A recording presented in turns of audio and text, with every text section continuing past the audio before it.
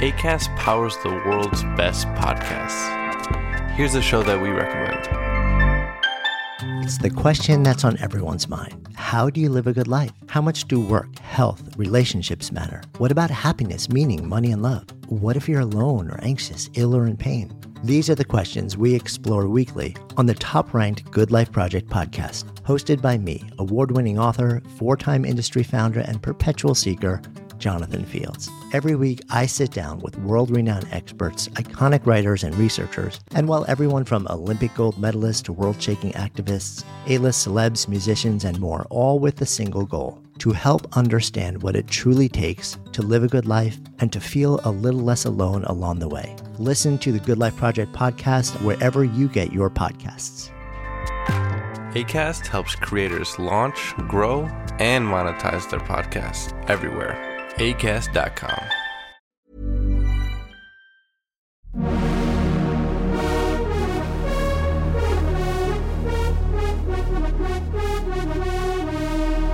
You're listening to Pop, The History Makers, with me, Steve Blame.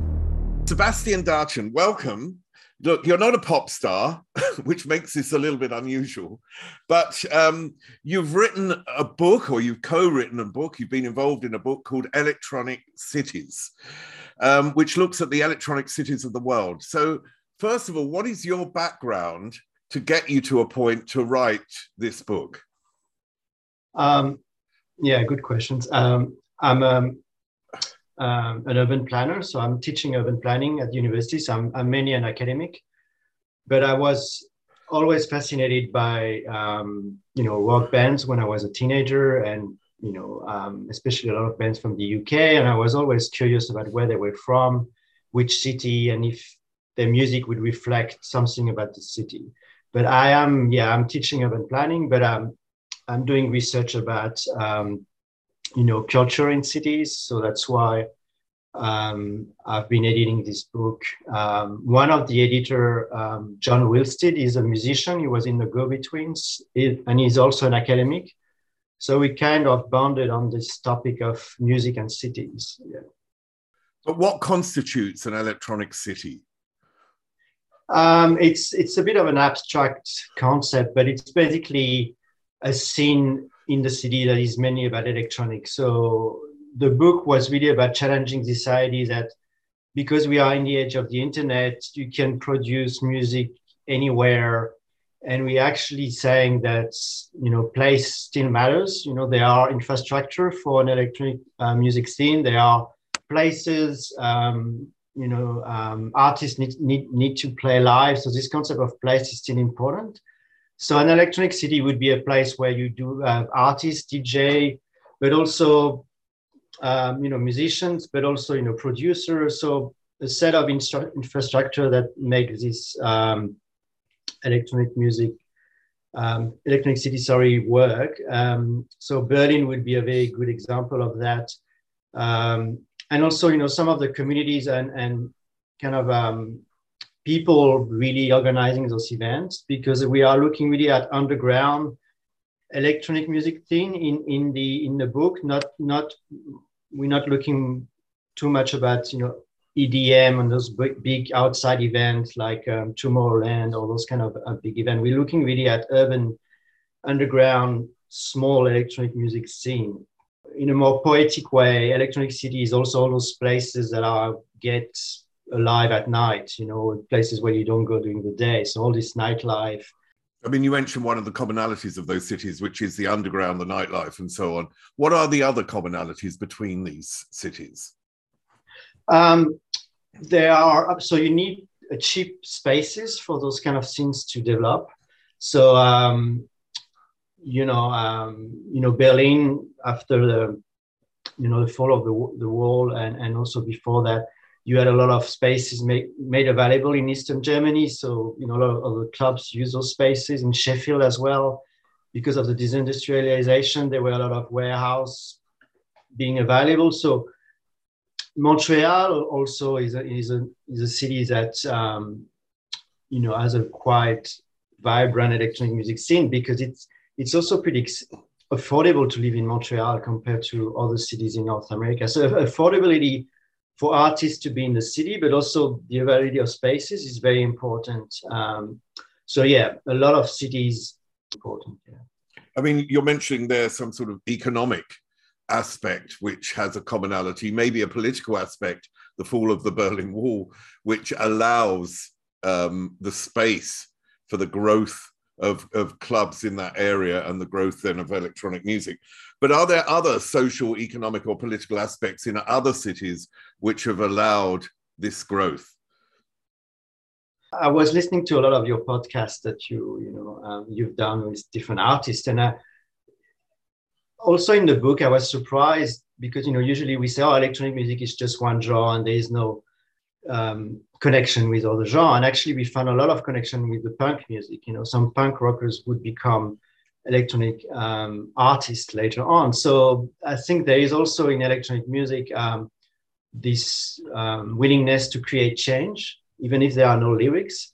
So, I think there is also this idea, a bit like in the punk music, to create change as well. So, the fact that in Berlin it was a bit chaotic politically, I think artists use this opportunity to, kind of create a new future in some ways. So, we have a chapter on Iran, and Iran is producing some amazing experimental and ambient music, So I was surprised in the book to discover that, that some of the author would, I think electronic music is very much also a way of saying things, even if there are no lyrics. So, yeah. I remember going to a lecture from Richard Florida and also reading one of his books, but I'm going to read this out because his theory asserts that metropolitan regions with high concentrations of technology, workers, artists, musicians, lesbians and gay men, and a group he describes as high bohemians, exhibit a higher level of economic development, the creative class, he calls it.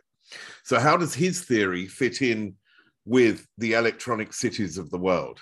I think it does in a way, but in another way it doesn't. So I think this idea of tolerance works quite well.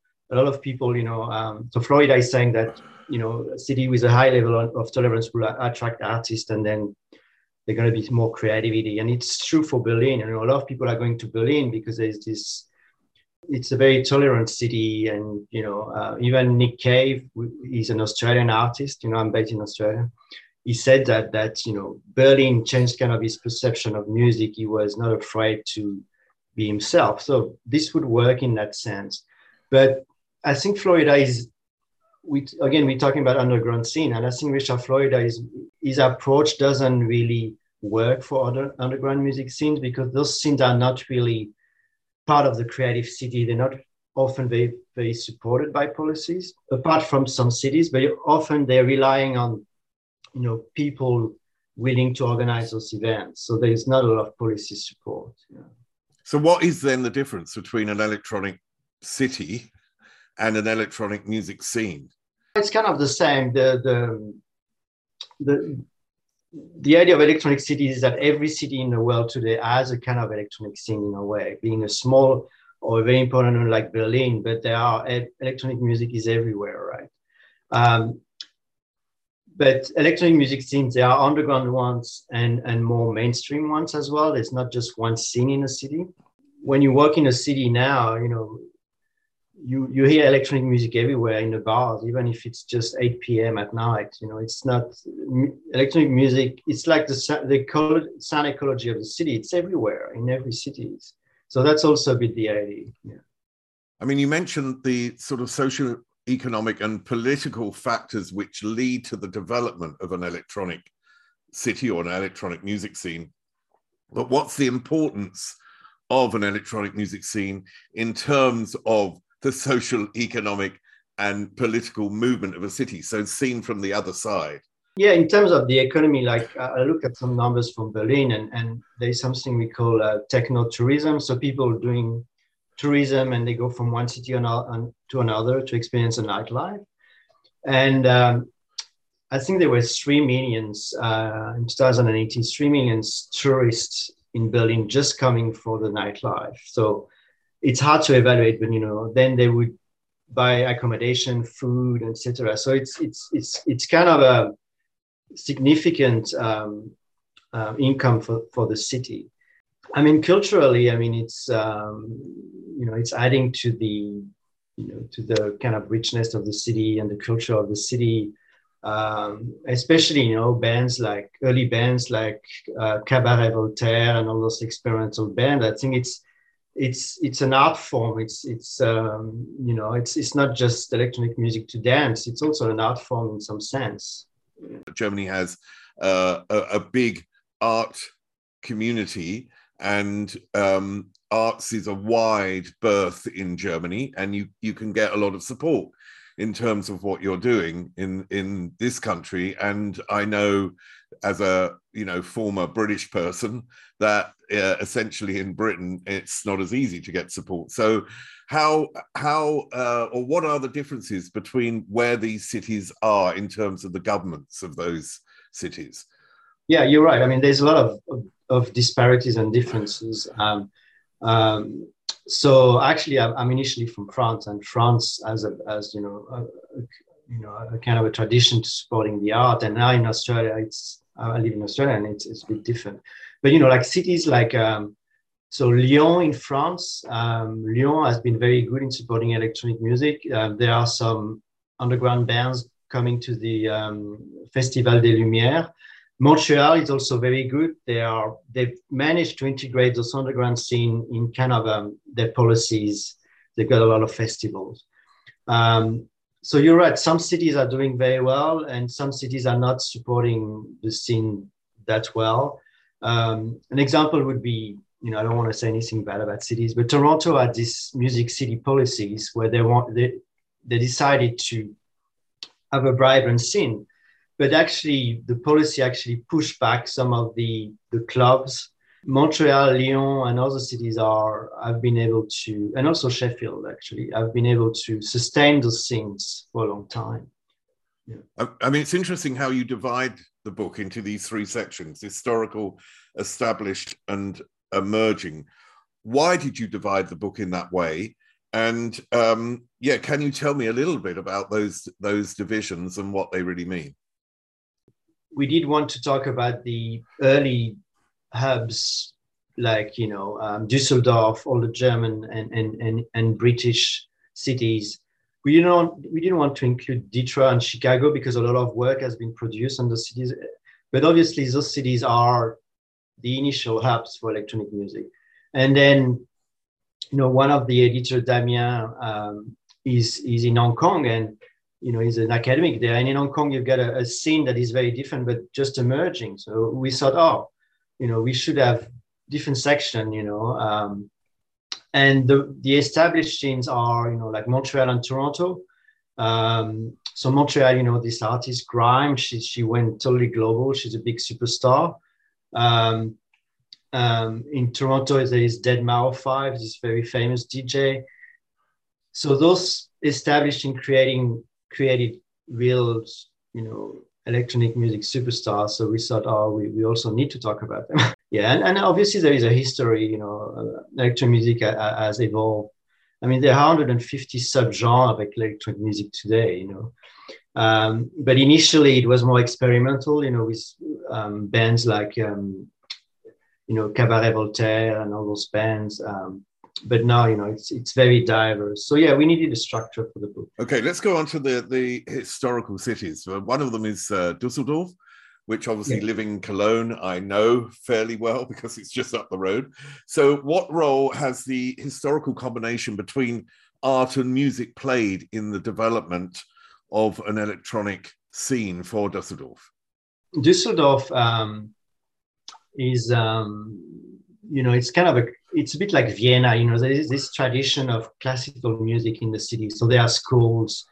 So there are already an infrastructure there. And Rudi Esch and Eric Steen, who wrote the chapter, really explained that it was really a creative milieu in the city, different type of art interacting. So innovation came from that. And it's probably also because it's not a huge city, it's kind of compact as well. So, the urban form enabled people to mingle and exchange ideas. So that's the way I would see it, I mean, band like Kraftwerk, all the members were born post-war. and very early post-war in a lot of cases. So what role did the sort of aftermath of the war, the destruction that the war bring on the development of Dusseldorf in terms of being an electronic city?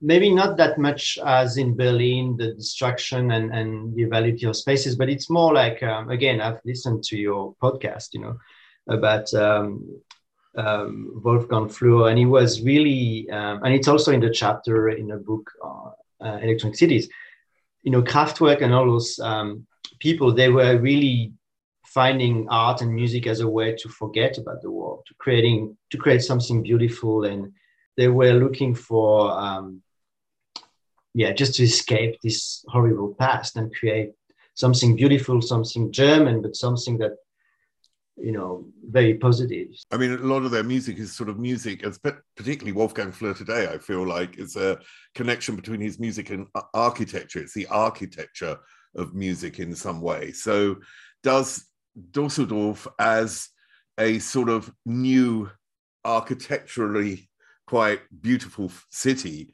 play a role in that development as well? And it's actually the theme of a new book on which I'm working on. It's, of course, the built environment influenced people, but it's very subjective. It might influence one musician and another musician wouldn't be influenced by the architecture. So there's also the subjectivity of the artist, how he or she responds to the environment. So I agree with you, like the new architecture probably has a role, but it might not be for every musician. And there is a particular German identity to Kraftwerk, which you bring up in the book as well, isn't there? Yes, it's. I think it makes the band very appealing, and that's why Rudi Esch and Eric in the chapter, they call Kraftwerk a global brand. It's got such a German strong identity. I've read that even the Foo Fighters, the band, at some point they were dressing like them, for one of their tour they had. So it's really a band that's, had a big influence in the pop history. But still, they're very German in the way they dressed and the music they're playing. It's hard to define why they're German, but they definitely are.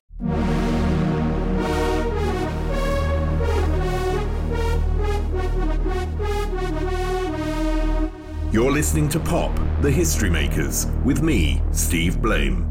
One artist that I talked to was Westbam, and he jokingly, but when people say jokes, there's always something in it, but he jokingly suggested that he played a role in bringing down the Berlin Wall. And I think effectively electronic music played a role in bringing together, this is, I think, 100% certain, bringing together the youth of the East and the West. Westbam is this kind of DJ superstar, and he was also willing to create change. This is a point I made before, comparable to the punk rockers. Actually, he was also a punk, I've read before. So I think he played a role. He played in every Love Parade in Berlin. So, he was there every year. So I think, he definitely played a role, not politically, but with his music and kind of, like he's saying, having an impact on the fact that the Berlin Wall would fall. I agree with that. Do you think Berlin is still a magnet for electronic artists? Yes, it is. Why? Because it's got all this infrastructure. It's got a lot of producers there, famous names. It's still not too expensive to live there compared to other cities, Paris, London. So, young artists can still come to Berlin to live. So it has both, a great club infrastructure with famous clubs, but also it's very innovative. It has those kind of subculture that are nurturing underground scene. So a lot of different factors makes Berlin still a magnet for electronic music. Yeah. I mean, it's interesting you say that because it was once a divided city, as you've mentioned. It was also a city during the height of the Cold War. that, so, you know, the expectations of young people living in that city was like, we really haven't probably got a future. So that, I think, plays a role in terms of what they're doing. It was also a city where if you didn't do national service in Germany, or you wanted to get out of it, then you just registered yourself as living in Berlin. We talked about Westbam a little bit, but also you've mentioned Mark Reeder a couple of times already. And Mark Reeder was originally from Manchester, sort of ensconced in the beginnings of the scene in Manchester before he came to Berlin in the late 70s, I think it was. So what do you feel that his role has been in the development of the electronic music scene in Berlin? An important role for sure. And he was quite adventurous as well. He would go to East Germany and kind of set up secret gigs. And so, yeah, I think he's got an important role, and he's still very active in the scene. I can't really compare with other people, but definitely he was a pioneer in that sense, taking risk, willing to really, and also the same idea of creating change. He's talking about that in the chapter in the book. Just being innovative, doing something different.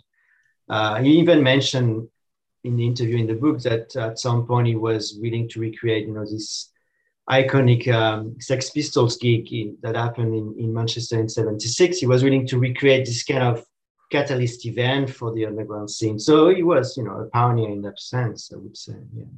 I mean, another, I think, aspect that Mark Reeder has been able to bring, because of his background in Manchester and his connections, he provided sort of a connective tissue between two countries, with Berlin being a sort of island at that point, because of it being, an isolated city during the Cold War. He sort of provided some sort of connection between Manchester and Berlin, which is, for artists, very interesting. I want to get on to Sheffield, because Sheffield fascinates me, particularly because the interview that I did with Martin Ware, where he talks about growing up within the sound of this clang of the steelworks. And for me, he's also a person who connects architecture, because he's very interested in architecture and gives lectures on architecture and talks about certain buildings in Sheffield. So first question about Sheffield is, why did Sheffield become an epicenter for electronic music? Well, I think it's again some innovative individuals that took advantage of the spaces available. But contrary to Düsseldorf, you didn't have a big tradition of music in Sheffield. I mean, you had Joe Cocker, the singer, but you didn't have all this, classical music and all these things before. So yeah, it's a bit of a question mark why it did happen in Sheffield. But the guy from Cabaret Voltaire, he was saying that they were trying to invent again something different in a kind of a depressing industrial environment, but with something positive. Joy Division is like the depressing post-punk from Manchester, but Human League and Cabaret Voltaire, they're more positive, in terms of the output and the music. So yeah, I think the landscape and maybe the boredom as well in this city kind of motivated some, creative people to start an experiment with electronic music. And then also the Sheffield Council was pretty smart in terms of reusing spaces, so it kind of helped as well. But what you've said about the noise of the industry, in the chapter there is an interview with a young musician, and he's saying he thinks it's bullshit. For maybe this industrial noise would be, true for Martin Ware, but not true for another. It's very subjective. I mean, I think there's a different generational thing, because of Martin's generation. It was probably something which was there Yes. constantly, and I'm not sure how big the steelworks in Sheffield are, because they were depleted after a while. Martin Ware mentioned, and you've touched on it as well, the political and social aspects of that city. Sheffield was a bit of an outsider city, particularly, I think, once Thatcher came to power in 79. So it was like Sheffield and Liverpool were really sort of alien cities for that government. Their political affiliations in that city were to support the people in that city, as you said, to sort of develop. One of the local council's initiative was this meat whistle, which was some sort of, I don't know whether to describe it as a sort of social club or something where young musicians could meet. How important was that to the development of the Sheffield scene, and how important is that in other cities around the world? This place was important, like artists would refer to it as a mental space, a space where they could exchange ideas. So, those places are important. And Sheffield has been using these temporary event notices. So you can actually turn, an industrial building into a club or a bar, with a drinking license and so on. So this kind of worked very well for Sheffield. So this kind of place, like you're mentioning, have been popping up. And again, this idea that, electronic music needs places. It's not just about the digital. People need to mingle and exchange ideas. So, I mean, one of the themes of what you've been talking about today, and obviously what's in the book, is the aspect of how gentrification has really, in a sense, been against the development, because, those free spaces that existed, that area of no man's land in between. Dusseldorf, after the war, that would have been demolished, which was sort of leaves areas where people can use. Sheffield to the same extent, where it was a very poor city, and there were areas that could be used. So how much does gentrification change the electronic cities in the world? Well, the example is the cover of the book, this Club 414 in the suburb of London. It doesn't exist anymore, but for 20 years it was the place of acid techno, so an underground scene. Gentrification is kind of, the prices are rising, and then in terms of real estate, it's not possible even for the owner of the club to actually rent the place anymore. So they just have to close. Okay, I want to end with something, because, you talked about this, split the book into 3 parts, but these sort of future cities, the cities that are sort of leading the way into the future, they're also cities that have experienced gentrification. There are cities that are in full development. So what is different about them from the historical cities? What has changed, and why are they also becoming a center for electronic music then? We had the example, the emerging things was Iran. So Iran was emerging, and Iranian artists are producing this amazing ambient music, because actually the government doesn't see electronic music as a threat. They don't like rock and roll and hard rock, but electronic music is seen as kind of intellectual. So that's why they're not kind of after those artists. But Hong Kong has a scene, but, and there is a noise musician. There are probably 15 of them doing noise music, experiential music. So they are underground in that sense, and it's kind of an art form. So to answer your question, I think a lot of the emerging things are relying on DJs, are those kind of early scene were more about the post-punk becoming more electronic. So they were more like bands really than DJs, right? Cabaret Voltaire, Human League, they're more like bands, right? Well, thanks for writing the book, or being involved in the writing of the book with these other contributors.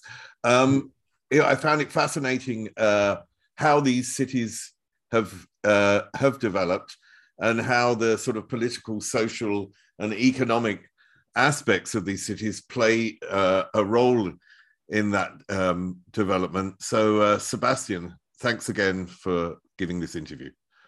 Thanks for having me, Steve.